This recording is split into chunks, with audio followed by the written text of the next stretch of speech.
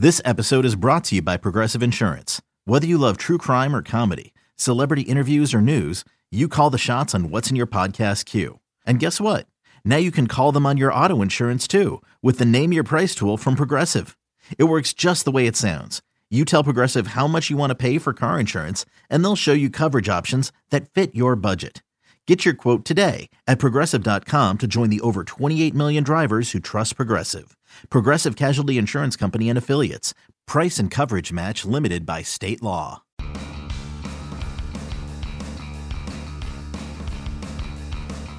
Welcome to the MLB.com StatCast podcast, our final edition of the year. I'm your host, Mike Petriello, joined here by MLB.com national editor Matt Myers, and a very special guest in studio here with us all the way up from Houston, Texas, Darren Savant. Darren Willman, the proprietor of Baseball Savant, whatever. People know who Darren is. Darren, we talk about you pretty much on every single show, just constantly, as we had joked off air. Luis Perdomo, Byron Buxton, and Darren Willman, because Baseball Savant, it's our clearinghouse for all of the StatCast data. We really could not do most of our jobs without the site you've built, and I think, a lot of our listeners use the site constantly. So we're happy to have you here. First of all, hello. Wow, quite the introduction. Thank you. I mean, yes. you have your I moments. think you should change his name to Darren Savant. Darren Savant. You know what? That was good enough. I didn't even feel like we should redo it. I'm happy with that. I am expecting, I'm just going to tell my wife right now, we're going to name my second son Savant. Oh, Savant Willman. Okay, I like that. There's a lot of cool stuff that happened this year, right? A pretty good year for StatCast overall, and then obviously a lot of that made its way to Baseball Savant. That's where we go for all of our research. You can get the spin rate there, expected weighted on base, all the stuff we talk about. And I want to ask you a little bit about what we added this year and also what you're working on for the upcoming year.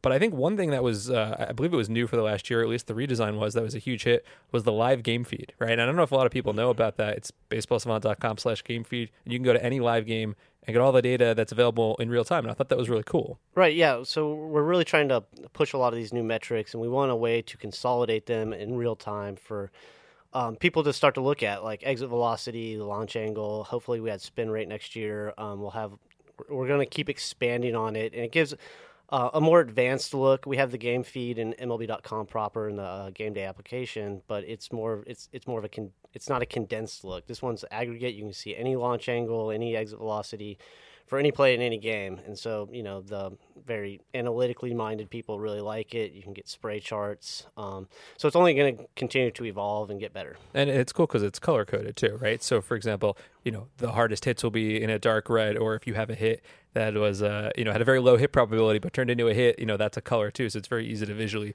get a story of the game, right? And it's not just exit velocity and launch angle, although that's great, and hit probability for that matter. It also has, which I find most useful, is pitcher breakdowns. How many, what percentage of fastballs they throw, sliders, how many they throw, is their velocity. There's a trend line. You can see when they start losing their velocity. So there's you can really get lost in it.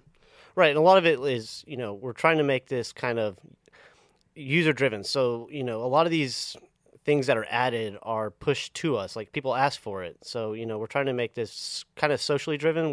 We're adding things, hopefully, that people like, and then they give suggestions to us. So, yeah, I mean, it's just kind of organically grown. So you heard it here first. If you have suggestions or complaints, that's at Darren, DARENW, on Twitter. Complaints go to Mike Petriello. Oh, that's cool. Thank you. Is there something on the site right now that you think is cool that you don't think enough people have found yet?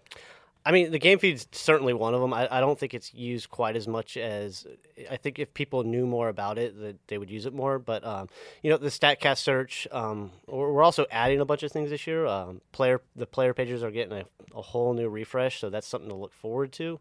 Hopefully, you weren't going to touch on that in a second. But yeah, I mean, the StatCast search I think is very underutilized. People, I think, they get intimidated by just how much information they can access on there, so it can get a little confusing. But sometimes people ask me, how do I get a spray chart of a player's home runs? You can literally anything you want to get can be accessed through the StatCast search. You just kind of got to play around with the options.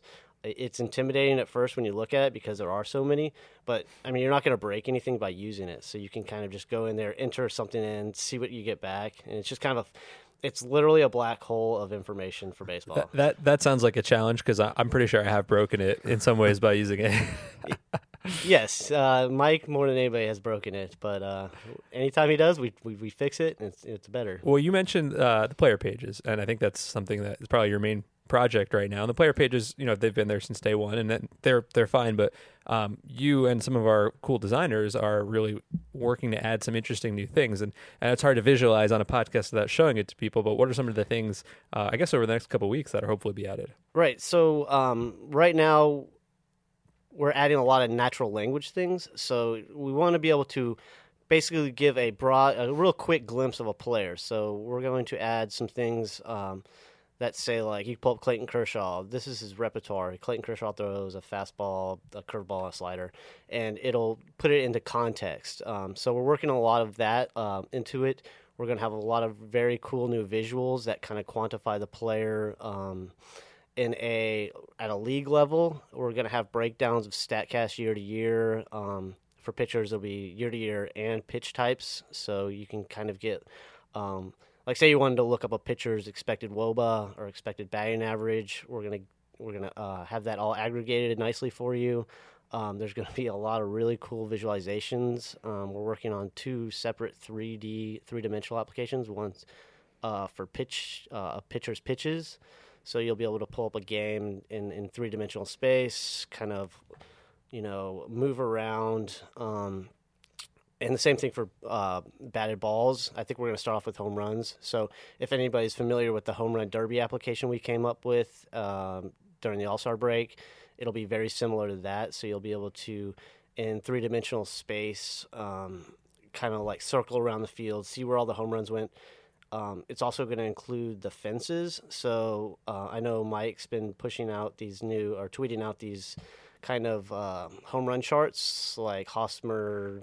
Stanton was the first one. Yeah, Stanton. It's like an improvement over the old top-down 2D charts because, fence height matters, right? Right. So these 3D applications will have the fence, so you'll be able to pull up a player and see, like, oh, this home run would have hit the wall, would have hit the green monster.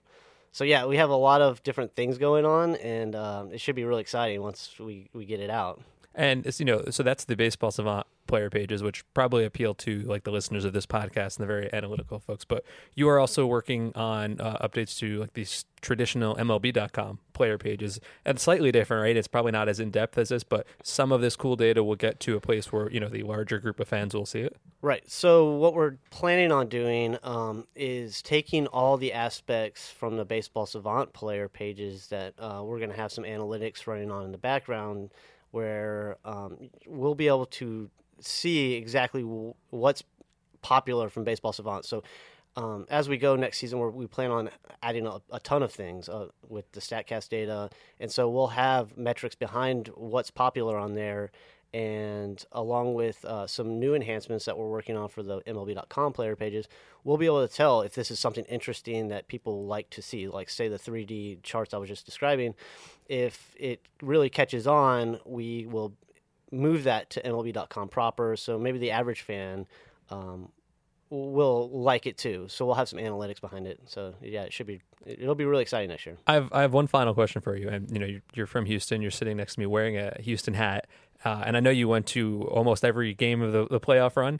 And so, we were watching and we were doing a lot of ballpark stuff because, left field and right field and Minute Maid, it's kind of silly. Like, it's very short, and a lot of these fly balls are home runs. And, we're saying, oh, this is a 1% home run. Were you there at the game with your buddies pulling up the data on your phone and saying, wow, that wasn't actually that interesting of a home run? It is funny. So, yes, I was. I went to pretty much every game at Minute Maid Park.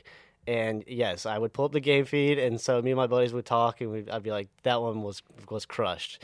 And, my buddy would say that, and I would pull up the game feed, and I would say, no, it's about like 101 miles an hour.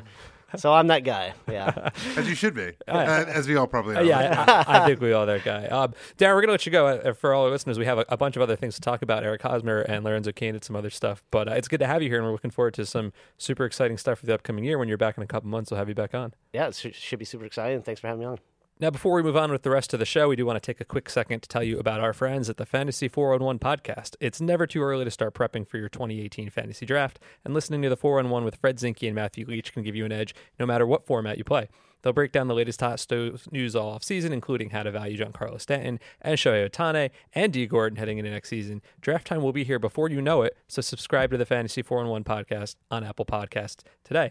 Now, Matt, I know we talked to Darren for a few minutes. There's still a lot of big names out there in free agency, right? Like yesterday, Mitch Moreland signed with the Red Sox, so maybe Eric Hosmer's not going to go there, but it feels like we all sort of assumed that once Stanton got moved and once Ohtani picked somewhere, the market would shake loose, and it just hasn't happened yet, right?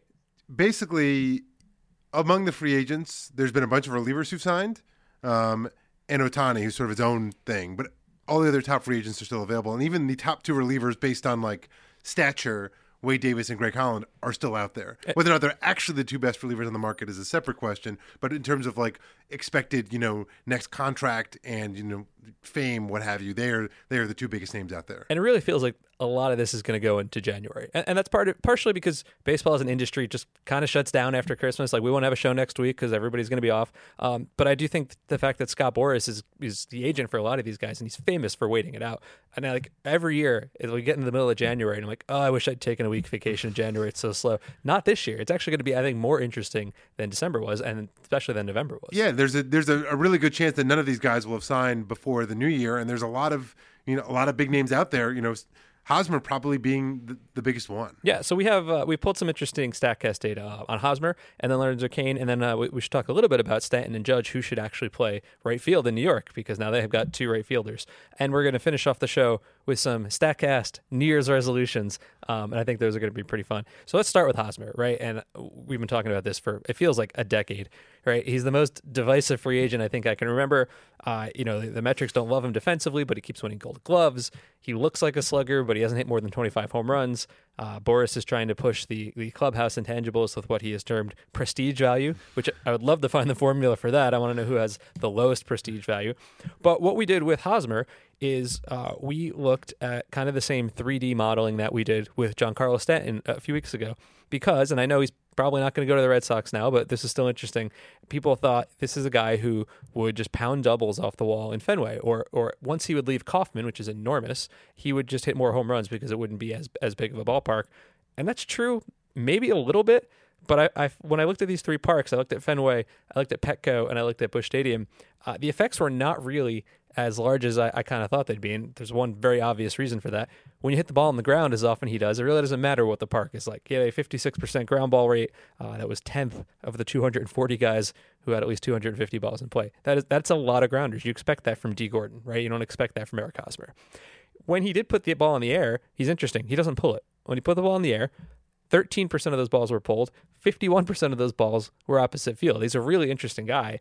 And when he did put it in the air to the opposite field, he was fantastic. Third in weighted on base average when he put the ball in the air to the opposite field behind JD Martinez and Aaron Judge. That's a really nice company to be in. He just doesn't do it that often. Like that's the main problem.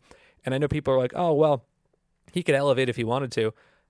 The guys who've done that successfully, like Turner, Martinez, Josh Donaldson, were like sort of fringe major leaguers. They were willing to take the risk. I don't see him getting a giant contract and saying, okay, now's the time. Now I'm going to change everything. Well, the flip side of the argument is being like, well, now I'm secure. Maybe now's the time to tinker. I mean, I guess it seems unlikely to me. So anyway, we looked at the same thing we did for Stanton. We looked at Hosmer's batted balls at home last year of at least 300 feet. So potential home runs, right? He had 41 batted balls of at least 300 feet at home. Now, right away, that's kind of a thing. 110 players and more, including teammates. Whit Merrifield was 71, and this blew me away. Alcides Escobar had more. He had 58 batted balls at home of at least 300 feet. Now, I think part of that is that, that might be as far as he can hit it. I'd rather have fewer balls that went 400 feet than a lot of balls that went 301 feet. But even still, I thought that was really interesting. So we looked at Fenway because, this was before they signed Moreland, and the very first thing that stood out was, the pesky pole's not far away. He'll pound balls off the wall. We found that he'd gain one home run, probably, maybe lose two, maybe turn 4 outs in the doubles, which isn't nothing. It's not, there's a report out there that said the Red Sox thought he would hit 45 home runs in Fenway. I don't see that happening. They also, that's also pretty clearly bogus now that they went and made Mitch Moreland their priority and signed him and basically said, we're not interested. If they really thought that Eric Hosmer was going to hit 45 home runs at Fenway Park, Eric Hosmer would be on the Red Sox. Exactly right. And you know what? He's not going to go there now, so they're probably going to get JD Martinez. But it does seem really interesting. The Padres still seem to be in this. I remember we first saw this report a couple weeks ago. We're like, there's no way. And now as the potential landing spots for Hosmer just kind of seem to be dwindling, the Padres, there is a right price point for Hosmer, even for the Padres, right? I don't know what that number is going to be, but it's interesting because you think of Petco as being this ridiculous pitcher's park. And that was true. It's not as true anymore. They pulled the fences in a couple years ago. They changed the wind patterns a little bit because they put up like this giant video screen, and there's a new apartment building or office building or whatever out past the outfield. So, I mean, it's still not a hitter's park, but the ball flies there a little better than it used to. So we ran the same thing. He might have actually hit between 2 or 4 more home runs at Petco, that's not nothing. That's pretty good. That's kind of significant. The difference between 25 and 29 home runs is that's kind of a big deal. I don't really get it. Padres are a couple years away. They're interesting, as anyone who listens to the show knows that we think if anyone thinks the Padres are interesting, it's us. But it seems like an odd fit, particularly since their best current major leaguer plays first base. Although I guess there's the thought that Will Myers has more value. I guess he'd play left field for them, right, with Margot in center and Renfroe in right. Yeah, I guess so. I mean, and also he has a bad arm. That's why I think he has a shoulder issue. I think that's right. That's the reason why he moved into the infield in the first place. I mean, I guess they look at him in sort of the same way the Nationals did with Jason Worth. 7 years ago, this is when the Nationals were having those poor seasons that led to the number 1 overall picks that turned into Strasburg and Harper. And it seemed like a year too early, but they kind of sold it as well. We need someone who can lead. We need to convince other free agents next year that we're ready to win. And it seemed to work out. I mean, Worth had some good years and some poor years, but that was the intent behind it. I don't think they would take that back. I guess this is what the Padres are thinking in the same thing. The amazing thing about the offseason right now is that the conditions are such that the idea now of Hosmer and Moustakas ending up back on the Royals is doesn't seem that crazy anymore. I've always thought one of those three, between those two and Kane, would go back to Kansas City, and now it seems like possibly 2 of them. I mean, Moustakas, really right now, the market for him seems very limited, because the Angels to me seem like the obvious spot, and they went and got Zach Cozart on a modest deal to play third base.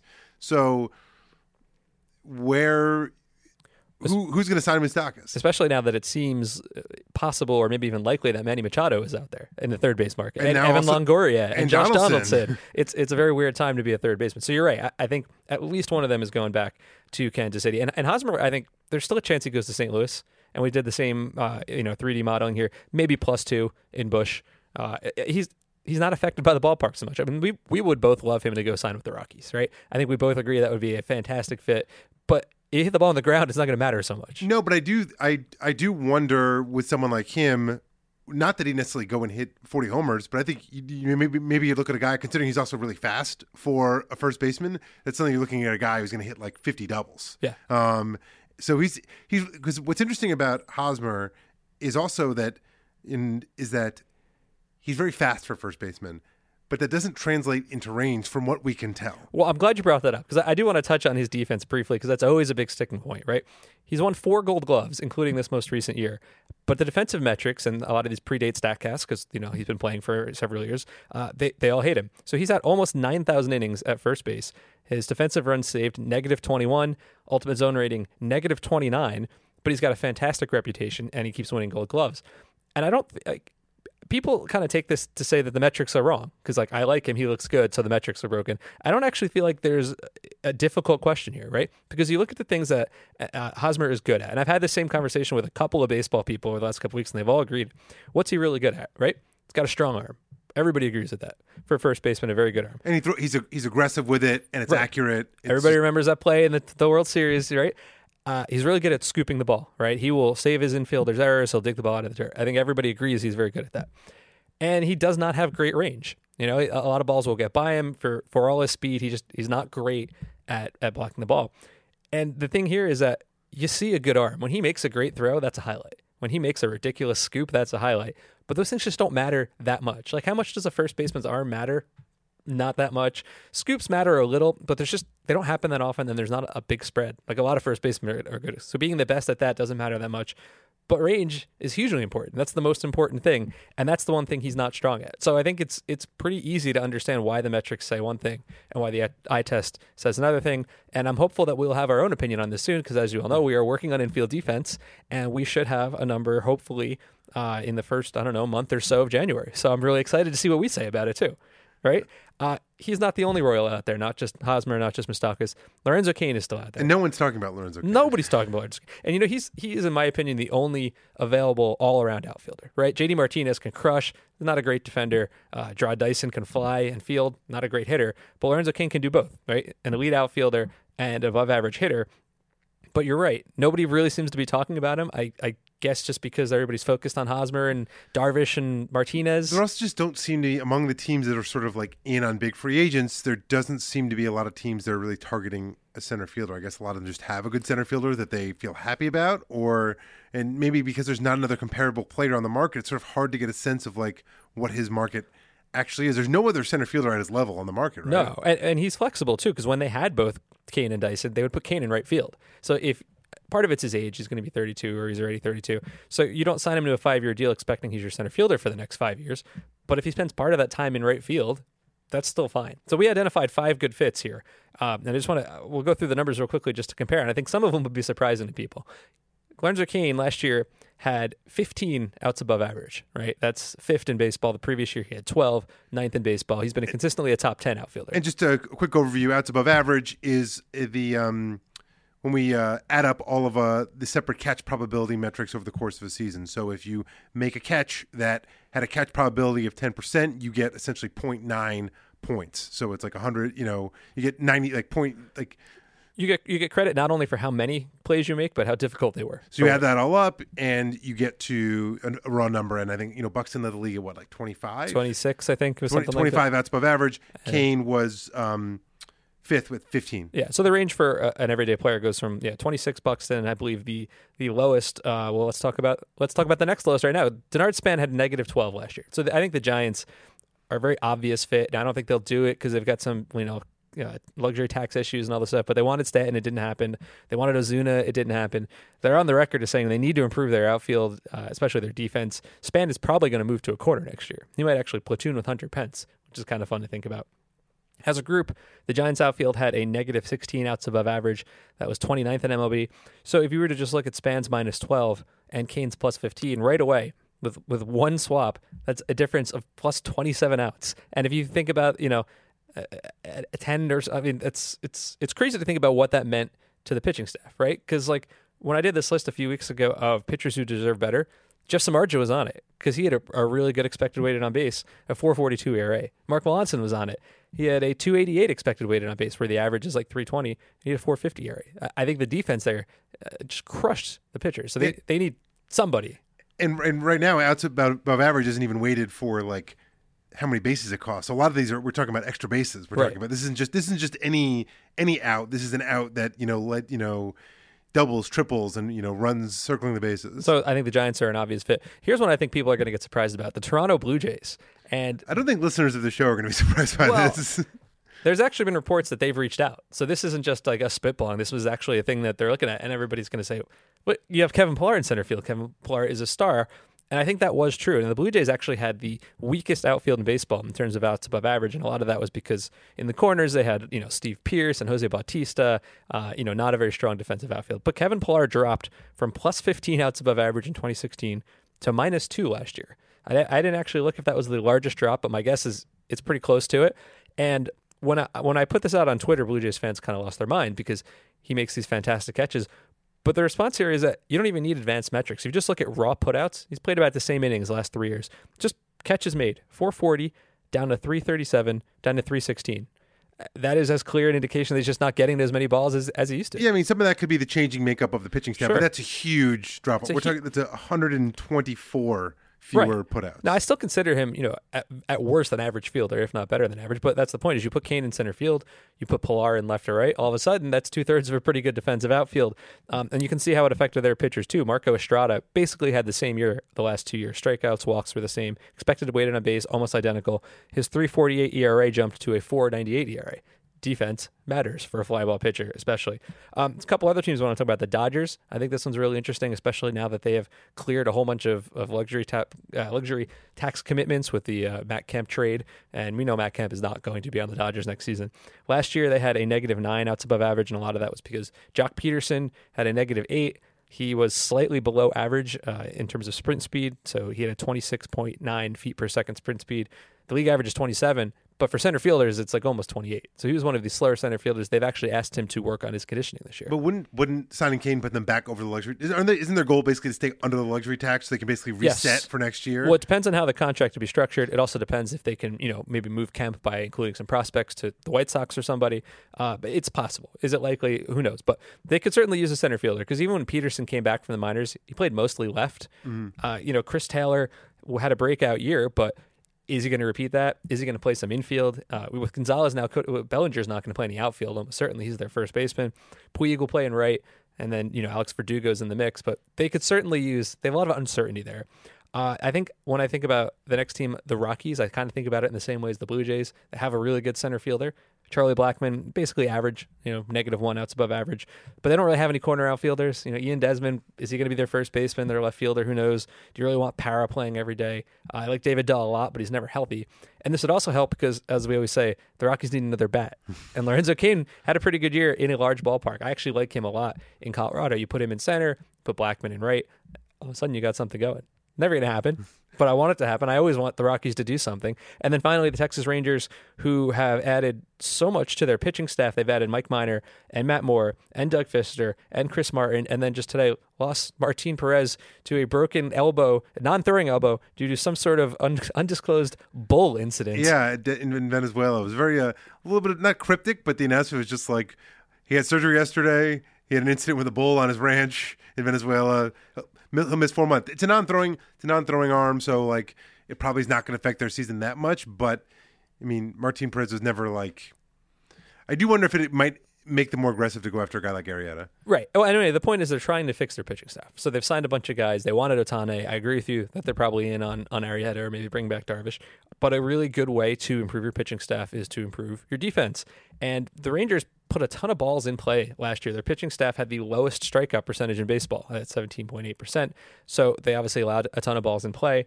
As a group, they had a -5 outs above average, but their incumbent center fielder, Carlos Gomez, is a free agent. So right now it would be Delino DeShields, maybe, who's extremely fast. He had the 6th highest sprint speed at 29.6 feet per second, but he's an average outfielder. It hasn't really translated into success. He's not much of a hitter anyway. So, you probably need him in left because they have Willie Calhoun, the prospect they got from the Dodgers, who is supposed to be a really good hitter, but is not a strong outfielder either. So if you have DeShields in left with him and Kane up the middle, that's something. Yeah, DeShields, I mean, when he came up, I guess, in 2015, he kind of had a little bit of a fluky season, kind of BABIP-driven.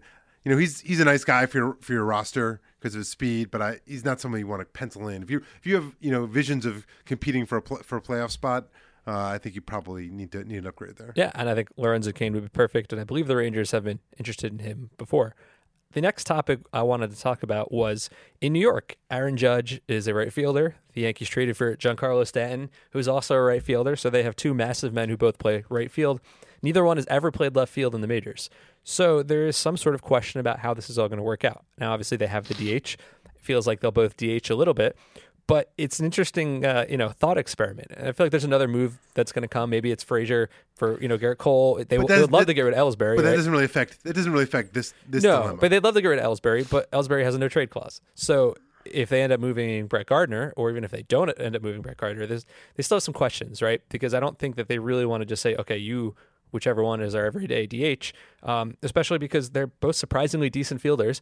And I think the Yankees will import somebody to be insurance for Greg Bird. And if Greg Bird has the season, I think he will, because I'm a big Greg Bird fan, that somebody is probably going to get some DH time, right? So they can't just stick one there and say that's it. Yeah, it's definitely going to be interesting to see how they play it out. And now we know, based on how the Yankees went about their manager search, that this decision is going to be driven by the front office. Absolutely. This is not going to be, if Joe Girardi had been there, Joe Girardi obviously I felt like would have been very involved in this decision, but this is going to be Cashman telling Aaron Boone, here's how we're going to divvy this playing time up. Yeah, I actually really enjoyed looking into this because you think about Judge and Stanton and you think of home runs, right? You think of crushed baseballs because they're enormous, massive men, but they're actually pretty decent outfielders. I mean, if you look at the speed, pretty similar. 27 feet per second was the major league average. Judge was at 27.7. Stanton was only a little bit behind him. They're both average to slightly above average. Outs above average, Judge was +6. That's top 20. Stanton was -1. So about the same. Like, they're both playable. This is not a case where, it's a slugger who's stumbling around in the outfield. Now, I think the one thing here is that Yankee Stadium is not equal. If you look at right field in Yankee Stadium, obviously the short porch, 385 to right center, 399 to left center. So there's just more left field. That sort of points towards Judge, I think. And also Judge actually played a couple of games in left in AAA in 2016, a few games in center. Love to see Aaron Judge playing center on an everyday basis. So, and just in terms of there's more room out there, and he's a little younger and maybe a little faster and a little more range, I think that points to Judge. But I do think there's a case for Stanton, right? Because let's say Stanton probably spends more time at DH than Judge does.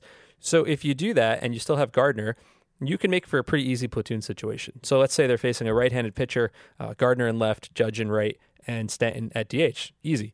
And then if it's a left-handed pitcher, Stanton in left, Judge in right, and another right-handed bat at DH. But if you did it the opposite way, now you've got to flip Judge because Brett Gardner's never going to play right field. He doesn't have the arm for it. So will you have Judge in right field some days and left field some days and then DH some days? I mean, it's possible. I wouldn't rule it out. But it does seem to me it's easier just to leave one of them alone and have Stanton split his time at left field DH. I also think that the big thing is simply that Stanton's injury history, you're going to want to give him more. It's just like by nature, he's a little older, and because as great as Stanton's season was last year, it was by far his best season. His previous career high in home runs was 37, which is more a reflection of his inability to stay on the field than anything. Oh, absolutely. He could barely play more than 120 games in a season. So in the interest of keeping him healthy, you're going to want to DH him. I think he's going to probably DH half the time, it would be my guess. So with that regard, yes, you may be asking him to sorry, I lost my train of thought.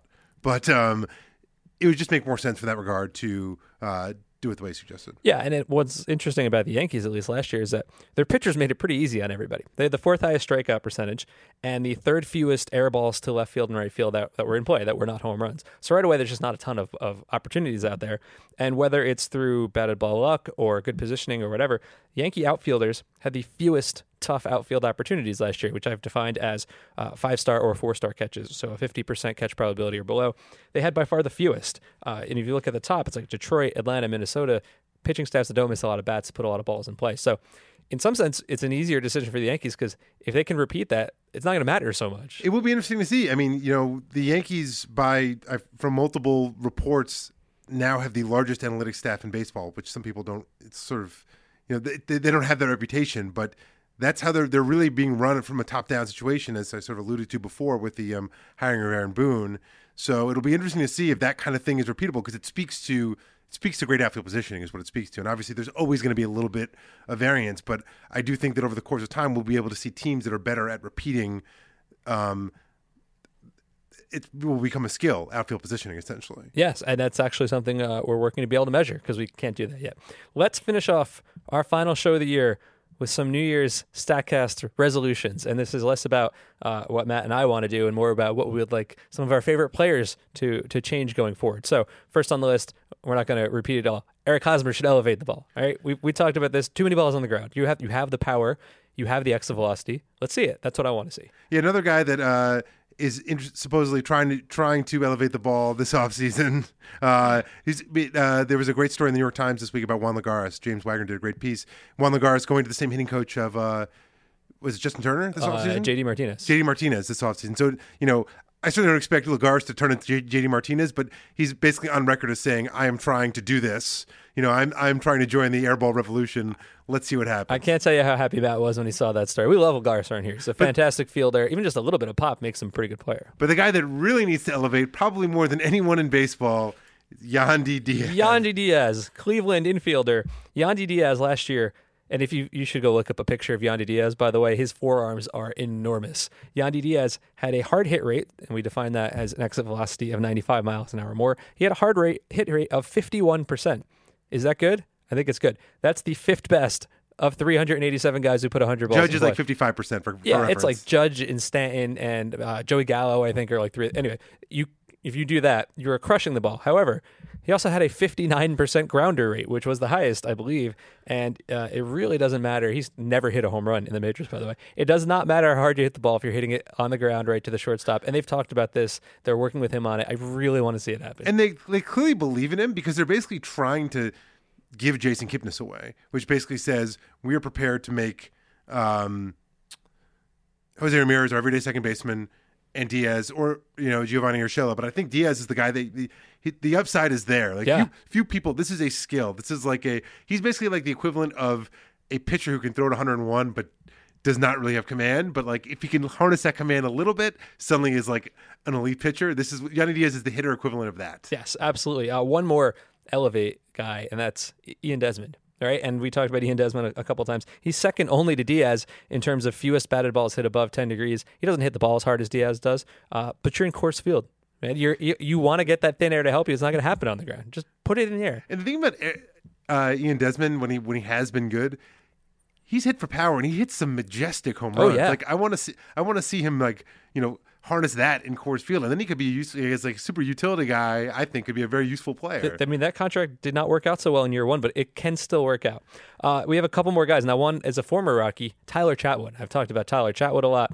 Big fan of his. He's now with the Cubs. I'd love for him to throw more curveballs. Maybe leaving Coors Field will help with that. He had a curveball spin rate of 2,980 RPM, fifth highest of 229 who threw 100 curves, but only threw it 10% of the time. This is like me from a year ago talking about Seth Lugo. Now I want Tyler Chatwood to just give me the good stuff. Throw that curveball. You're outside of Coors Field now. Maybe he'll trust it a little more.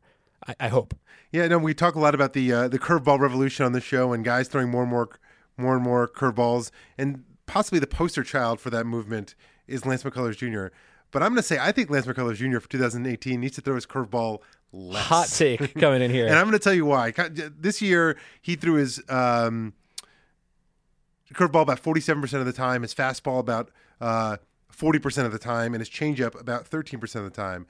And now the reason, pitchers try and get that, starting pitchers need that third pitch is to give a different look, to get through that lineup two or three times, right? We hear a lot about the third time through the order penalty. A lot of times it's because the third time they're seeing a pitcher, he's got two pitches, he doesn't have anything else to show, he's a little tired, and they tee off. Lance McCullers Jr. last year, OPS against first time through the order, 536. That's really good. Second time through the order, 664. That's really good too. Third time through the order, 1,000. Oh no. 1004. Right? That was 87th among 89 qualifiers. Jeremy Hellickson was last at 1,034. So Lance McCullers Jr., as good as he is the first two times through the lineup, he's showing a little bit that maybe, just maybe, he needs to work in that third offering a little bit more to get through that lineup a third time, if, of course, that's what the Astros want. They may just want him to go through the lineup twice. But if they want three times through the order, he may want to think about mixing up the repertoire a little bit more. It would be a very Astros thing to do to only ask him to go through the lineup twice. Matt Davidson, I think, is another name here. On the White Sox, learn the strike zone, right? Matt Davidson has a lot of power, but he also has an enormous strikeout rate, a 37.2% strikeout rate. That's the second highest among all hitters with 400 plate appearances. But his barrels per ball in play rate was really good. Now, a barrel is our definition for basically the best thing you can do. It's the perfect combination of exit velocity and launch angle. His barrel per ball in play rate was 15.4%. That was top 10. 284 guys had at least 200 balls in play. That was ninth. So when he gets a hold of the ball, he does good things with it, but he just strikes out so much. Yeah, and also he doesn't walk. The thing is, he had a walk rate of only 4.3%. He's basically Joey Gallo without the walks, which I realize is like that's some faint praise. Yeah, some faint praise, but like there's a lot. Matt Davidson is sort of like this. He's this cheap power source. He's someone who hits the ball hard a lot, and the White Sox are this kind of rebuilding team, but he's not that far. Like the pieces that, like, there's something there to be a useful player. I don't expect him to ever be a star, but he's like a legitimate third baseman. He has ridiculous power. It's just like maybe control the strike zone a little bit more, and there's like a nice cost-effective third base option for a rebuilding team. Now we're going to finish this off with one more New Year's resolution, and you probably already know who this is going to be, and I'm going to let Matt here take it away. Who's the last name? Luis Perdomo. There man. It is. It was only fitting that we finish our last show of 2017 with Luis Perdomo. Learn a changeup. He's just like, I wouldn't say just like, there's a lot of similarities between him and McCullers. He's great first time through the order. He falls apart third time through. He's got a fantastic sinker. He's got an effective slider, gets a lot of swings and misses on it, but he needs a third pitch. Padres improved their infield defense by acquiring Freddie Galvis to play shortstop, so that should help. They didn't have a strong infield last year. So we are definitely going to end our show, end our year on Luis Perdomo, because why wouldn't we? So thank you all for listening. Thank you to Andrew Hartz, our producer, for a very good year. And we will be back right after the new year. So thanks for listening. We will talk to you in 2018.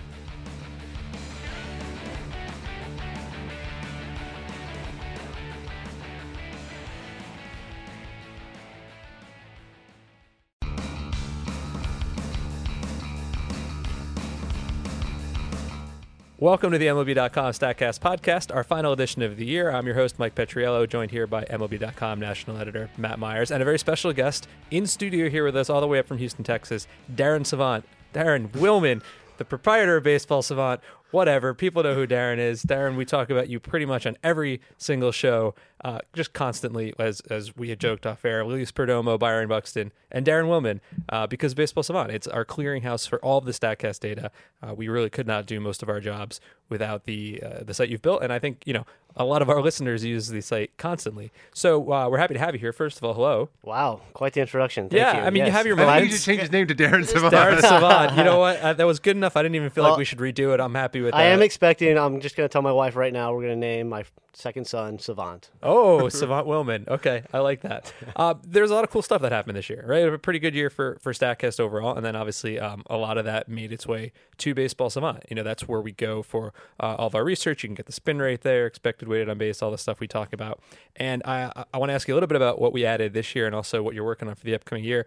But I think one thing that was, I believe it was new for the last year, or at least the redesign that was a huge hit, was the live game feed, right? And I don't know if a lot of people know about that. It's baseballsavant.com/game feed. And you can go to any live game and get all the data that's available in real time. And I thought that was really cool. Right, yeah. So we're really trying to push a lot of these new metrics, and we want a way to consolidate them in real time for people to start to look at, like exit velocity, the launch angle. Hopefully we had spin rate next year. We're going to keep expanding on it, and it gives a more advanced look. We have the game feed in MLB.com proper in the game day application, but it's not a condensed look. This one's aggregate. You can see any launch angle, any exit velocity for any play in any game. And so, the very analytically minded people really like it. You can get spray charts. So it's only going to continue to evolve and get better. And it's cool because it's color coded too, right? So for example, the hardest hits will be in a dark red, or if you have a hit that was, had a very low hit probability but turned into a hit, that's a color too. So it's very easy to visually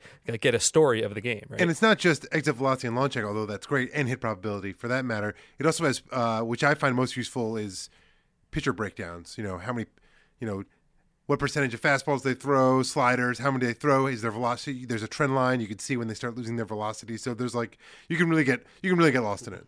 Right, and a lot of it is, we're trying to make this kind of user-driven. So, a lot of these things that are added are pushed to us, like people ask for it. So, we're trying to make this kind of socially driven. We're adding things, hopefully, that people like, and then they give suggestions to us. So, yeah, I mean, it's just kind of organically grown. So you heard it here first. If you have suggestions or complaints, that's at Darren, DARENW, on Twitter. Complaints go to Mike Petriello. Oh, that's cool. Thank you. Is there something on the site right now that you think is cool that you don't think enough people have found yet? I mean, the game feed's certainly one of them. I don't think it's used quite as much as I think if people knew more about it, that they would use it more. But, the StatCast search, we're also adding a bunch of things this year. The player pages are getting a whole new refresh, so that's something to look forward to. Hopefully you weren't going to touch on that in a second. But, the StatCast search, I think, is very underutilized. People, I think they get intimidated by just how much information they can access on there, so it can get a little confusing. But sometimes people ask me, how do I get a spray chart of a player's home runs? You can literally anything you want to get can be accessed through the StatCast search. You just kind of got to play around with the options.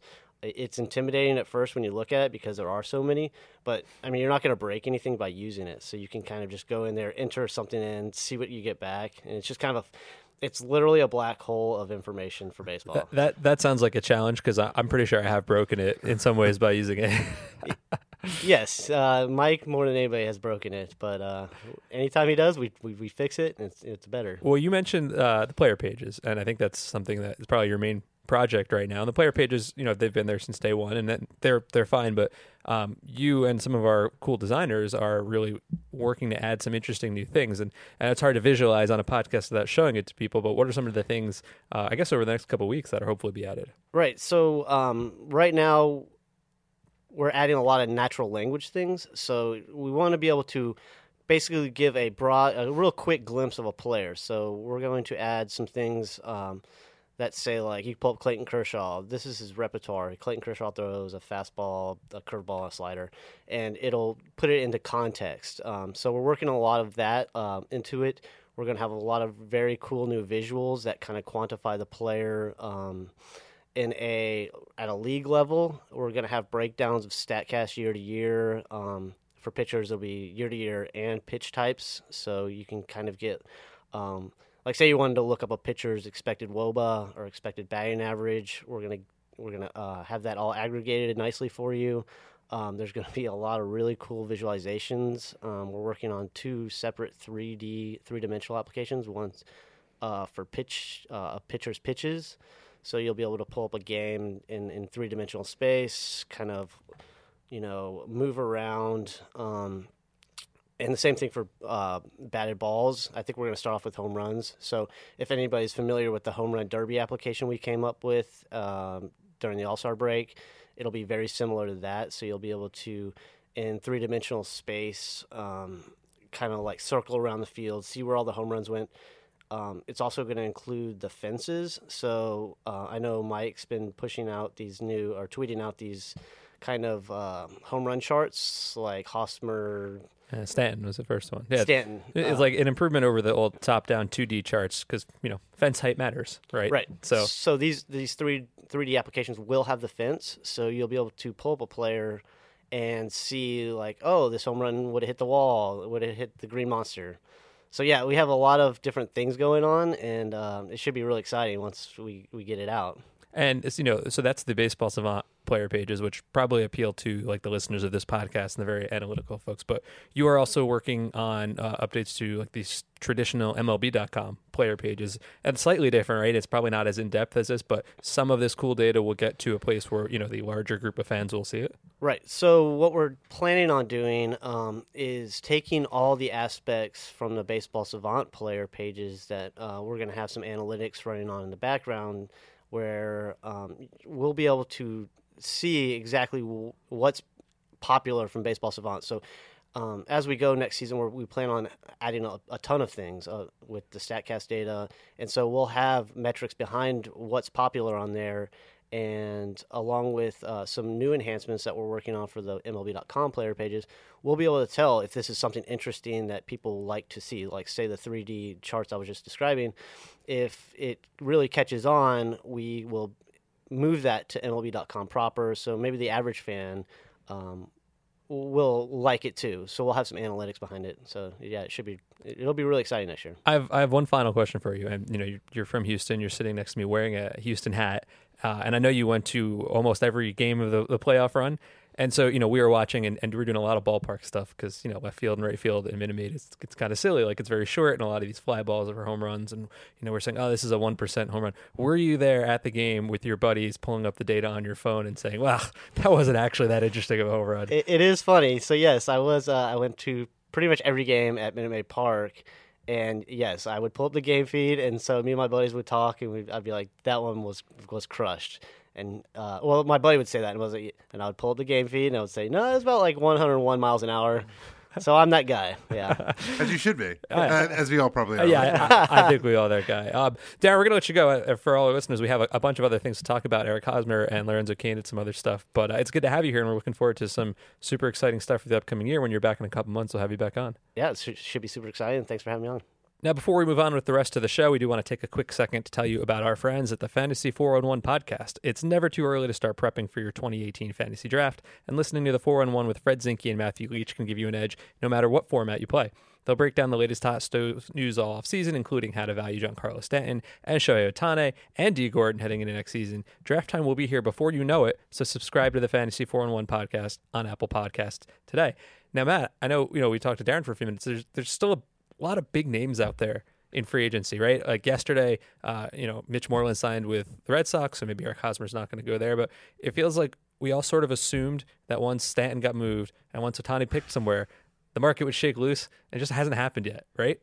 Basically, among the free agents, there's been a bunch of relievers who've signed, and Ohtani, who's sort of his own thing, but all the other top free agents are still available, and even the top 2 relievers based on like stature, Wade Davis and Greg Holland, are still out there. Whether or not they're actually the 2 best relievers on the market is a separate question. But in terms of like expected, next contract and fame, what have you, they are the 2 biggest names out there. And it really feels like a lot of this is going to go into January. And that's partially because baseball as an industry just kind of shuts down after Christmas. Like, we won't have a show next week because everybody's going to be off. But I do think the fact that Scott Boras is the agent for a lot of these guys, and he's famous for waiting it out. And like every year, we get in the middle of January, and I'm like, oh, I wish I'd taken a week vacation in January. It's so slow. Not this year. It's actually going to be, I think, more interesting than December was, and especially than November was. Yeah, there's a really good chance that none of these guys will have signed before the new year, and there's a lot of big names out there. Hosmer probably being the biggest one. Yeah, so we pulled some interesting StatCast data on Hosmer and then Lorenzo Cain, and then we should talk a little bit about Stanton and Judge, who should actually play right field in New York, because now they have got 2 right fielders. And we're going to finish off the show with some StatCast New Year's resolutions, and I think those are going to be pretty fun. So let's start with Hosmer, right? And we've been talking about this for, it feels like a decade, right? He's the most divisive free agent I think I can remember. The metrics don't love him defensively, but he keeps winning Gold Gloves. He looks like a slugger, but he hasn't hit more than 25 home runs. Boras is trying to push the clubhouse intangibles with what he has termed prestige value, which I would love to find the formula for that. I want to know who has the lowest prestige value. But what we did with Hosmer is we looked at kind of the same 3D modeling that we did with Giancarlo Stanton a few weeks ago, because, and I know he's probably not going to go to the Red Sox now, but this is still interesting. People thought this is a guy who would just pound doubles off the wall in Fenway, or once he would leave Kauffman, which is enormous, he would just hit more home runs because it wouldn't be as big of a ballpark. And that's true, maybe a little bit. But I when I looked at these 3 parks, I looked at Fenway, I looked at Petco, and I looked at Busch Stadium, the effects were not really as large as I kind of thought they'd be. And there's one very obvious reason for that. When you hit the ball on the ground as often he does, it really doesn't matter what the park is like. He had a 56% ground ball rate. That was 10th of the 240 guys who had at least 250 balls in play. That's a lot of grounders. You expect that from D. Gordon, right? You don't expect that from Eric Hosmer. When he did put the ball in the air, he's interesting. He doesn't pull it. When he put the ball in the air, 13% of those balls were pulled. 51% of those balls were opposite field. He's a really interesting guy. And when he did put it in the air to the opposite field, he was fantastic. 3rd in weighted on base average when he put the ball in the air to the opposite field behind JD Martinez and Aaron Judge. That's a really nice company to be in. It just doesn't do it that often. Like that's the main problem. And I know people are like, oh, well, he could elevate if he wanted to. The guys who've done that successfully, like Turner, Martinez, Josh Donaldson, were like sort of fringe major leaguers. They were willing to take the risk. I don't see him getting a giant contract and saying, okay, now's the time. Now I'm going to change everything. Well, the flip side of the argument is being like, well, now I'm secure. Maybe now's the time to tinker. I mean, I guess it seems unlikely to me. So anyway, we looked at the same thing we did for Stanton. We looked at Hosmer's batted balls at home last year of at least 300 feet. So potential home runs, right? He had 41 batted balls of at least 300 feet at home. Now, right away, that's kind of a thing. 110 players and more, including teammates. Whit Merrifield was 71, and this blew me away. Alcides Escobar had more. He had 58 batted balls at home of at least 300 feet. Now, I think part of that is that, that might be as far as he can hit it. I'd rather have fewer balls that went 400 feet than a lot of balls that went 301 feet. But even still, I thought that was really interesting. So we looked at Fenway because this was before they signed Moreland, and the very first thing that stood out was, oh yeah, the pesky pole's not far away. He'll pound balls off the wall. We found that he'd gain 1 home run, probably, maybe lose 2, maybe turn 4 outs in the doubles, which isn't nothing. It's not, there's a report out there that said the Red Sox thought he would hit 45 home runs in Fenway. I don't see that happening. They also, that's also pretty clearly bogus now that they went and made Mitch Moreland their priority and signed him and basically said, we're not interested. If they really thought that Eric Hosmer was going to hit 45 home runs in Fenway Park, Eric Hosmer would be on the Red Sox. Exactly right. And you know what? He's not going to go there now, so they're probably going to get JD Martinez. But it does seem really interesting. The Padres still seem to be in this. I remember we first saw this report a couple weeks ago, and we're like, there's no way. And now as the potential landing spots for Hosmer just kind of seem to be dwindling, the Padres, there is a right price point for Hosmer, even for the Padres, right? I don't know what that number is going to be, but it's interesting because you think of Petco as being this ridiculous pitcher's park. And that was true. It's not as true anymore. They pulled the fences in a couple years ago. They changed the wind patterns a little bit because they put up like this giant video screen, and there's a new apartment building or office building or whatever out past the outfield. So, it's still not a hitter's park, but the ball flies there a little better than it used to. So we ran the same thing. He might have actually hit between 2 or 4 more home runs at Petco, that's not nothing. That's pretty good. That's kind of significant. The difference between 25 and 29 home runs is that's kind of a big deal. I don't really get it. Padres are a couple years away. They're interesting, as anyone who listens to the show knows that we think if anyone thinks the Padres are interesting, it's us. But it seems like an odd fit, particularly since their best current major leaguer plays first base. Although I guess there's the thought that Will Myers has more value. I guess he'd play left field for them, right, with Margot in center and Renfroe in right. Yeah, I guess so. I mean, and also he has a bad arm. That's why I think he has a shoulder issue. I think that's right. That's the reason why he moved into the infield in the first place. I mean, I guess they look at him in sort of the same way the Nationals did with Jason Worth. 7 years ago, this is when the Nationals were having those poor seasons that led to the number 1 overall picks that turned into Strasburg and Harper. And it seemed like a year too early, but they kind of sold it as well. We need someone who can lead. We need to convince other free agents next year that we're ready to win. And it seemed to work out. I mean, Worth had some good years and some poor years, but that was the intent behind it. I don't think they would take that back. I guess this is what the Padres are thinking in the same thing. The amazing thing about the offseason right now is that the conditions are such that the idea now of Hosmer and Moustakas ending up back on the Royals is doesn't seem that crazy anymore. I mean, I've always thought one of those three, between those two and Kane, would go back to Kansas City, and now it seems like possibly two of them. I mean, Moustakas, really right now, the market for him seems very limited, because the Angels to me seem like the obvious spot, and they went and got Zach Cozart on a modest deal to play third base. So who's going to sign Moustakas? Especially now that it seems possible, or maybe even likely, that Manny Machado is out there in the third base market, and Evan Longoria and Josh Donaldson. It's a very weird time to be a third baseman. So you're right. I think at least one of them is going back to Kansas City, and Hosmer, I think there's still a chance he goes to St. Louis. And we did the same, 3D modeling here, maybe +2 in Busch. He's not affected by the ballpark so much. I mean, we would both love him to go sign with the Rockies, right? I think we both agree that would be a fantastic fit. But you hit the ball on the ground, it's not going to matter so much. No, but I do wonder with someone like him, not that he necessarily go and hit 40 homers, but I think maybe you look at a guy, considering he's also really fast for a first baseman, that's something you're looking at a guy who's going to hit like 50 doubles. Yeah. So he's because what's interesting about Hosmer is also that he's very fast for first baseman, but that doesn't translate into range from what we can tell. Well, I'm glad you brought that up, because I do want to touch on his defense briefly, because that's always a big sticking point, right? He's won 4 Gold Gloves, including this most recent year. But the defensive metrics, and a lot of these predate StatCast, because he's been playing for several years, they all hate him. So he's at almost 9,000 innings at first base. His defensive runs saved, -21, ultimate zone rating, -29, but he's got a fantastic reputation, and he keeps winning Gold Gloves. And I don't people kind of take this to say that the metrics are wrong, because I like him, he looks good, so the metrics are broken. I don't actually feel like there's a difficult question here, right? Because you look at the things that Hosmer is good at, and I've had the same conversation with a couple of baseball people over the last couple of weeks, and they've all agreed. What's he really good at, right? He's got a strong arm. Everybody agrees with that. For a first baseman, a very good arm. And he's aggressive with it, and it's accurate. Everybody remembers that play in the World Series, right? He's really good at scooping the ball, right? He will save his infielders' errors. He'll dig the ball out of the dirt. I think everybody agrees he's very good at that. And he does not have great range. A lot of balls will get by him for all his speed. He's not great at blocking the ball. And the thing here is that you see a good arm. When he makes a great throw, that's a highlight. When he makes a ridiculous scoop, that's a highlight. But those things just don't matter that much. Like, how much does a first baseman's arm matter? Not that much. Scoops matter a little, but they don't happen that often, and there's not a big spread. Like, a lot of first basemen are good. So being the best at that doesn't matter that much. But range is hugely important. That's the most important thing, and that's the one thing he's not strong at. So I think it's pretty easy to understand why the metrics say one thing and why the eye test says another thing. And I'm hopeful that we'll have our own opinion on this soon, because as you all know, we are working on infield defense, and we should have a number, hopefully, in the first, month or so of January. So I'm really excited to see what we say about it too, right? He's not the only Royal out there, not just Hosmer, not just Moustakas. Lorenzo Cain is still out there. And no one's talking about Lorenzo Cain. Nobody's talking about Lorenzo Cain. And, he is, in my opinion, the only available all-around outfielder, right? JD Martinez can crush, not a great defender. Draw Dyson can fly and field, not a great hitter. But Lorenzo Cain can do both, right? An elite outfielder and above-average hitter.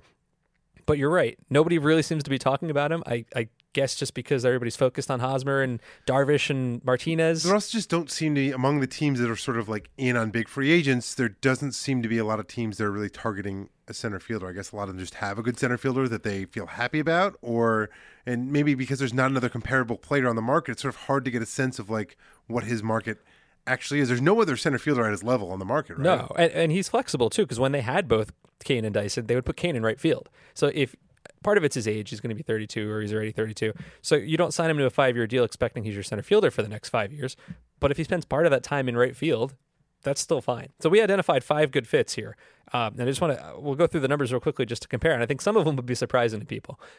Lorenzo Cain last year had 15 outs above average, right? That's 5th in baseball. The previous year he had 12, 9th in baseball. He's been consistently a top 10 outfielder. And just a quick overview, outs above average is the when we add up all of the separate catch probability metrics over the course of a season. So if you make a catch that had a catch probability of 10%, you get essentially 0.9 points. So it's like 100, you get 90, You get credit not only for how many plays you make, but how difficult they were. So you add that all up, and you get to a raw number. And I think Buxton led the league at what, like 25, 26, I think, was 25 like that. outs above average. Cain was 5th with 15. Yeah, so the range for an everyday player goes from 26 Buxton, and I believe the lowest. Well, let's talk about the next lowest right now. Denard Span had negative 12 last year. So I think the Giants are a very obvious fit. And I don't think they'll do it because they've got some luxury tax issues and all this stuff, but they wanted Stanton, it didn't happen.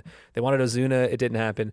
They're on the record as saying they need to improve their outfield, especially their defense. Span is probably going to move to a corner next year. He might actually platoon with Hunter Pence, which is kind of fun to think about. As a group, the Giants outfield had a negative 16 outs above average. That was 29th in MLB. So if you were to just look at Span's minus 12 and Cain's plus 15 right away, with one swap, that's a difference of plus 27 outs. And if you think about, a 10 or I mean, it's crazy to think about what that meant to the pitching staff, right? Because when I did this list a few weeks ago of pitchers who deserve better, Jeff Samardzija was on it because he had a really good expected weighted on base, a 4.42 ERA. Mark Melanson was on it. He had a 2.88 expected weighted on base, where the average is like 3.20. He had a 4.50 ERA. I think the defense there just crushed the pitchers. So they need somebody. And right now, outs above average isn't even weighted for how many bases it costs. So a lot of these we're talking about extra bases. We're talking about this isn't just any out. This is an out that led doubles, triples, and runs circling the bases. So I think the Giants are an obvious fit. Here's one I think people are going to get surprised about: the Toronto Blue Jays. And I don't think listeners of the show are going to be surprised by this. There's actually been reports that they've reached out. So this isn't just like us spitballing. This was actually a thing that they're looking at, and everybody's going to say, "What? You have Kevin Pillar in center field. Kevin Pillar is a star." And I think that was true. And the Blue Jays actually had the weakest outfield in baseball in terms of outs above average. And a lot of that was because in the corners they had, Steve Pearce and Jose Bautista, not a very strong defensive outfield. But Kevin Pillar dropped from plus 15 outs above average in 2016 to minus 2 last year. I didn't actually look if that was the largest drop, but my guess is it's pretty close to it. And when I put this out on Twitter, Blue Jays fans kind of lost their mind because he makes these fantastic catches. But the response here is that you don't even need advanced metrics. If you just look at raw putouts, he's played about the same innings the last 3 years. Just catches made, 440, down to 337, down to 316. That is as clear an indication that he's just not getting as many balls as he used to. Yeah, I mean, some of that could be the changing makeup of the pitching staff, but that's a huge drop. We're talking that's 124 fewer putouts. Now, I still consider him, at worst an average fielder, if not better than average. But that's the point: is you put Cain in center field, you put Pillar in left or right. All of a sudden, that's 2/3 of a pretty good defensive outfield, and you can see how it affected their pitchers too. Marco Estrada basically had the same year the last 2 years. Strikeouts, walks were the same. Expected weighted on base almost identical. His 3.48 ERA jumped to a 4.98 ERA. Defense matters for a fly ball pitcher, especially. A couple other teams I want to talk about. The Dodgers. I think this one's really interesting, especially now that they have cleared a whole bunch of luxury tax commitments with the Matt Kemp trade, and we know Matt Kemp is not going to be on the Dodgers next season. Last year they had a negative 9 outs above average, and a lot of that was because Jock Peterson had a negative 8. He was slightly below average in terms of sprint speed, so he had a 26.9 feet per second sprint speed. The league average is 27. But for center fielders, it's like almost 28. So he was one of the slower center fielders. They've actually asked him to work on his conditioning this year. But wouldn't signing Cain put them back over the luxury? Isn't their goal basically to stay under the luxury tax so they can basically reset for next year? Well, it depends on how the contract will be structured. It also depends if they can, maybe move Kemp by including some prospects to the White Sox or somebody. But it's possible. Is it likely? Who knows? But they could certainly use a center fielder because even when Peterson came back from the minors, he played mostly left. Mm-hmm. Chris Taylor had a breakout year, but is he going to repeat that? Is he going to play some infield? With Gonzalez now, Bellinger's not going to play any outfield. Almost certainly he's their first baseman. Puig will play in right, and then Alex Verdugo's in the mix. But they could certainly use. They have a lot of uncertainty there. I think when I think about the next team, the Rockies, I kind of think about it in the same way as the Blue Jays. They have a really good center fielder. Charlie Blackmon, basically average, -1 outs above average, but they don't really have any corner outfielders. Ian Desmond, is he going to be their first baseman, their left fielder? Who knows? Do you really want Parra playing every day? I like David Dahl a lot, but he's never healthy. And this would also help because, as we always say, the Rockies need another bat. And Lorenzo Cain had a pretty good year in a large ballpark. I actually like him a lot in Colorado. You put him in center, put Blackmon in right, all of a sudden you got something going. Never going to happen, but I want it to happen. I always want the Rockies to do something. And then finally, the Texas Rangers, who have added so much to their pitching staff. They've added Mike Minor and Matt Moore and Doug Fister and Chris Martin, and then just today lost Martin Perez to a broken elbow, non-throwing elbow, due to some sort of undisclosed bull incident. Yeah, in Venezuela. It was very, a little bit, not cryptic, but the announcement was just like, he had surgery yesterday. He had an incident with a bull on his ranch in Venezuela. He'll miss 4 months. It's a non-throwing arm, so like it probably is not going to affect their season that much. But I mean, Martin Perez was never like. I do wonder if it might make them more aggressive to go after a guy like Arrieta. Right. Oh, anyway, the point is they're trying to fix their pitching staff. So they've signed a bunch of guys. They wanted Otane. I agree with you that they're probably in on Arrieta or maybe bring back Darvish. But a really good way to improve your pitching staff is to improve your defense. And the Rangers put a ton of balls in play last year. Their pitching staff had the lowest strikeout percentage in baseball at 17.8%. So they obviously allowed a ton of balls in play. As a group, they had a -5 outs above average, but their incumbent center fielder, Carlos Gomez, is a free agent. So right now it would be Delino DeShields, maybe, who's extremely fast. He had the 6th highest sprint speed at 29.6 feet per second, but he's an average outfielder. It hasn't really translated into success. He's not much of a hitter anyway. So, you probably need him in left because they have Willie Calhoun, the prospect they got from the Dodgers, who is supposed to be a really good hitter, but is not a strong outfielder either. So if you have DeShields in left with him and Cain up the middle, that's something. Yeah, DeShields, I mean, when he came up, I guess, in 2015, he kind of had a little bit of a fluky season, kind of BABIP-driven. He's a nice guy for your roster because of his speed, but he's not somebody you want to pencil in. If you have visions of competing for a playoff spot, I think you probably need an upgrade there. Yeah, and I think Lorenzo Cain would be perfect, and I believe the Rangers have been interested in him before. The next topic I wanted to talk about was in New York. Aaron Judge is a right fielder. The Yankees traded for Giancarlo Stanton, who's also a right fielder, so they have two massive men who both play right field. Neither one has ever played left field in the majors. So there is some sort of question about how this is all going to work out. Now, obviously, they have the DH. It feels like they'll both DH a little bit.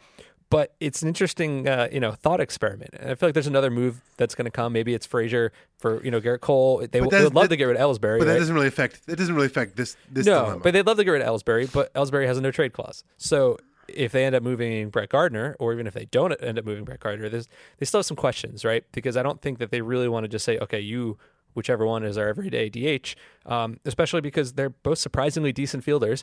And I think the Yankees will import somebody to be insurance for Greg Bird. And if Greg Bird has the season, I think he will, because I'm a big Greg Bird fan, that somebody is probably going to get some DH time, right? So they can't just stick one there and say that's it. Yeah, it's definitely going to be interesting to see how they play it out. And now we know, based on how the Yankees went about their manager search, that this decision is going to be driven by the front office. This is not going to be, if Joe Girardi had been there, Joe Girardi obviously I felt like would have been very involved in this decision, but this is going to be Cashman telling Aaron Boone, here's how we're going to divvy this playing time up. Yeah, I actually really enjoyed looking into this because you think about Judge and Stanton and you think of home runs, right? You think of crushed baseballs because they're enormous, massive men, but they're actually pretty decent outfielders. I mean, if you look at the speed, pretty similar. 27 feet per second was the major league average. Judge was at 27.7. Stanton was only a little bit behind him. They're both average to slightly above average. Outs above average, Judge was +6. That's top 20. Stanton was -1. So about the same. Like, they're both playable. This is not a case where, it's a slugger who's stumbling around in the outfield. Now, I think the one thing here is that Yankee Stadium is not equal. If you look at right field in Yankee Stadium, obviously the short porch, 385 to right center, 399 to left center. So there's just more left field. That sort of points towards Judge, I think. And also Judge actually played a couple of games in left in AAA in 2016, a few games in center. Love to see Aaron Judge playing center on an everyday basis. So, and just in terms of there's more room out there and he's a little younger and maybe a little faster and a little more range, I think that points to Judge. But I do think there's a case for Stanton, right? Because let's say Stanton probably spends more time at DH than Judge does. So if you do that and you still have Gardner, you can make for a pretty easy platoon situation. So let's say they're facing a right-handed pitcher, Gardner in left, Judge in right, and Stanton at DH. Easy. And then if it's a left-handed pitcher, Stanton in left, Judge in right, and another right-handed bat at DH. But if you did it the opposite way, now you've got to flip Judge because Brett Gardner's never going to play right field. He doesn't have the arm for it. So we have Judge in right field some days and left field some days and then DH some days. I mean, it's possible. I wouldn't rule it out. But it does seem to me it's easier just to leave one of them alone and have Stanton split his time at left field DH. I also think that the big thing is simply that Stanton's injury history, you're going to want to give him more. It's just like by nature, he's a little older, and because as great as Stanton's season was last year, it was by far his best season. His previous career high in home runs was 37, which is more a reflection of his inability to stay on the field than anything. Oh, absolutely. He could barely play more than 120 games in the season. So in the interest of keeping him healthy, you're going to want to DH him. I think he's going to probably DH half the time, it would be my guess. So with that regard, yes, you may be asking him to sorry, I lost my train of thought. But it would just make more sense for that regard to do it the way you suggested. Yeah, and what's interesting about the Yankees, at least last year, is that their pitchers made it pretty easy on everybody. They had the fourth highest strikeout percentage and the third fewest air balls to left field and right field that were in play, that were not home runs. So right away, there's just not a ton of opportunities out there. And whether it's through batted ball luck or good positioning or whatever, Yankee outfielders had the fewest tough outfield opportunities last year, which I've defined as 5-star or 4-star catches, so a 50% catch probability or below. They had by far the fewest. And if you look at the top, it's like Detroit, Atlanta, Minnesota, pitching staffs that don't miss a lot of bats, put a lot of balls in play. So in some sense, it's an easier decision for the Yankees because if they can repeat that, it's not going to matter so much. It will be interesting to see. I mean, the Yankees, from multiple reports, now have the largest analytics staff in baseball, which some people don't. It's sort of, they don't have that reputation, but that's how they're really being run from a top-down situation, as I sort of alluded to before with the hiring of Aaron Boone. So it'll be interesting to see if that kind of thing is repeatable because it speaks to great outfield positioning is what it speaks to. And obviously there's always going to be a little bit of variance, but I do think that over the course of time we'll be able to see teams that are better at repeating. It will become a skill, outfield positioning, essentially. Yes, and that's actually something we're working to be able to measure because we can't do that yet. Let's finish off our final show of the year with some New Year's StatCast resolutions. And this is less about what Matt and I want to do and more about what we would like some of our favorite players to change going forward. So first on the list, we're not going to repeat it all. Eric Hosmer should elevate the ball. All right, we talked about this. Too many balls on the ground. You have the power. You have the exit velocity. Let's see it. That's what I want to see. Yeah, another guy that is supposedly trying to elevate the ball this offseason. There was a great story in the New York Times this week about Juan Lagares. James Wagner did a great piece. Juan Lagares going to the same hitting coach of was it Justin Turner this offseason? JD Martinez. JD Martinez this offseason. So, I certainly don't expect Lagares to turn into JD Martinez, but he's basically on record as saying, I am trying to do this. I'm trying to join the airball revolution. Let's see what happens. I can't tell you how happy Matt was when he saw that story. We love Lagares around here. He's a fantastic fielder. Even just a little bit of pop makes him a pretty good player. But the guy that really needs to elevate, probably more than anyone in baseball, Yandy Diaz. Yandy Diaz, Cleveland infielder. Yandy Diaz last year, and if you should go look up a picture of Yandy Diaz, by the way, his forearms are enormous. Yandy Diaz had a hard hit rate, and we define that as an exit velocity of 95 miles an hour or more. He had a hit rate of 51%. Is that good? I think it's good. That's the fifth best of 387 guys who put 100 balls. Judge is like 55% for reference. It's like Judge and Stanton and Joey Gallo, I think, are like three. Anyway, if you do that, you're crushing the ball. However, he also had a 59% grounder rate, which was the highest, I believe.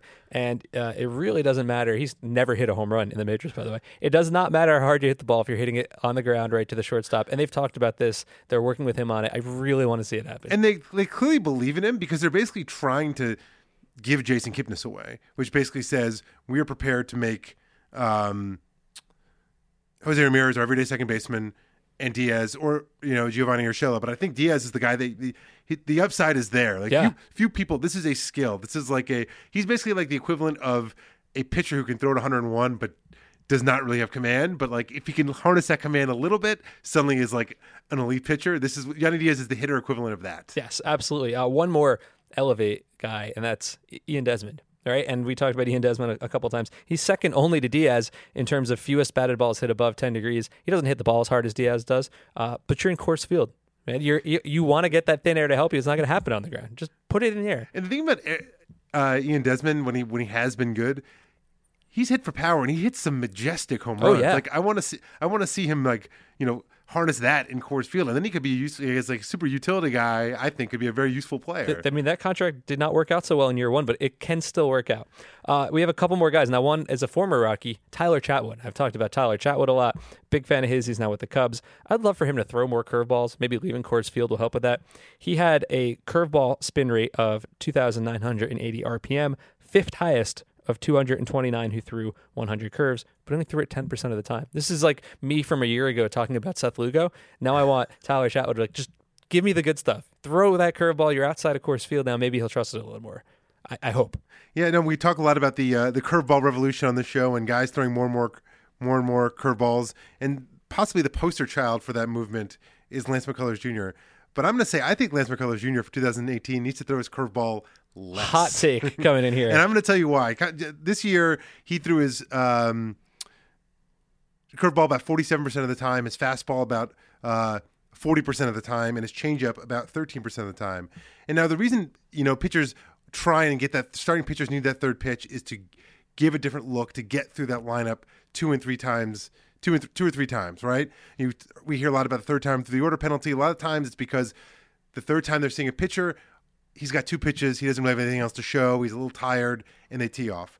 Lance McCullers Jr. last year, OPS against first time through the order, 536. That's really good. Second time through the order, 664. That's really good too. Third time through the order, 1,000. Oh no. 1004. Right? That was 87th among 89 qualifiers. Jeremy Hellickson was last at 1,034. So Lance McCullers Jr., as good as he is the first two times through the lineup, he's showing a little bit that maybe, just maybe, he needs to work in that third offering a little bit more to get through that lineup a third time, if, of course, that's what the Astros want. They may just want him to go through the lineup twice. But if they want three times through the order, he may want to think about mixing up the repertoire a little bit more. It would be a very Astros thing to do to only ask him to go through the lineup twice. Matt Davidson, I think, is another name here on the White Sox. Learn the strike zone, right? Matt Davidson has a lot of power, but he also has an enormous strikeout rate, a 37.2% strikeout rate. That's the second highest among all hitters with 400 plate appearances.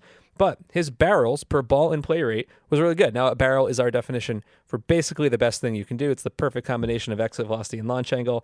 His barrel per ball and play rate was 15.4%. That was top 10. 284 guys had at least 200 balls in play. That was ninth. So when he gets a hold of the ball, he does good things with it, but he just strikes out so much. Yeah, and also he doesn't walk. The thing is, he had a walk rate of only 4.3%.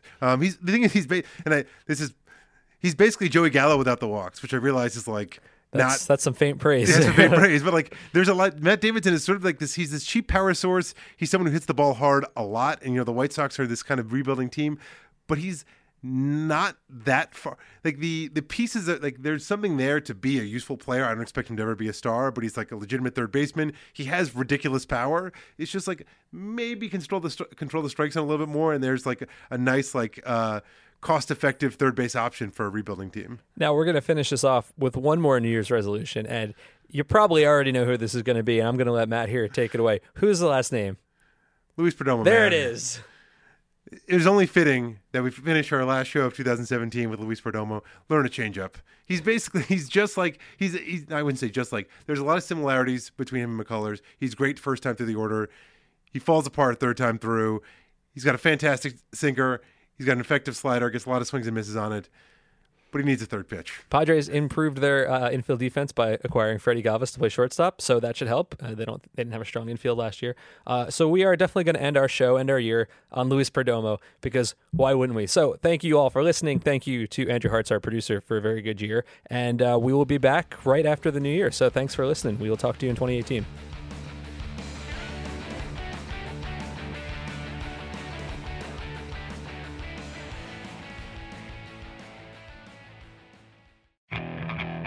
Okay, picture this. It's Friday afternoon when a thought hits you. I can waste another weekend doing the same old whatever, or I can conquer it. I can hop into my all-new Hyundai Santa Fe and hit the road. Any road. The steeper, the better. Because my all-new Santa Fe is available with H-Track all-wheel drive, so I can hit the trail without a worry in the world. Heck, with 3 rows and best-in-class rear cargo space, I can pack the whole family in with all our gear. We've got available dual wireless charging for our phones, so we'll never lose touch with civilization, and we won't lose touch with the primordial power of Mother Earth. So which is it? Waste the weekend or do something a little more epic and conquer it in the all-new Hyundai Santa Fe. Visit HyundaiUSA.com or call 562-314-4603 for more details. Hyundai, there's joy in every journey.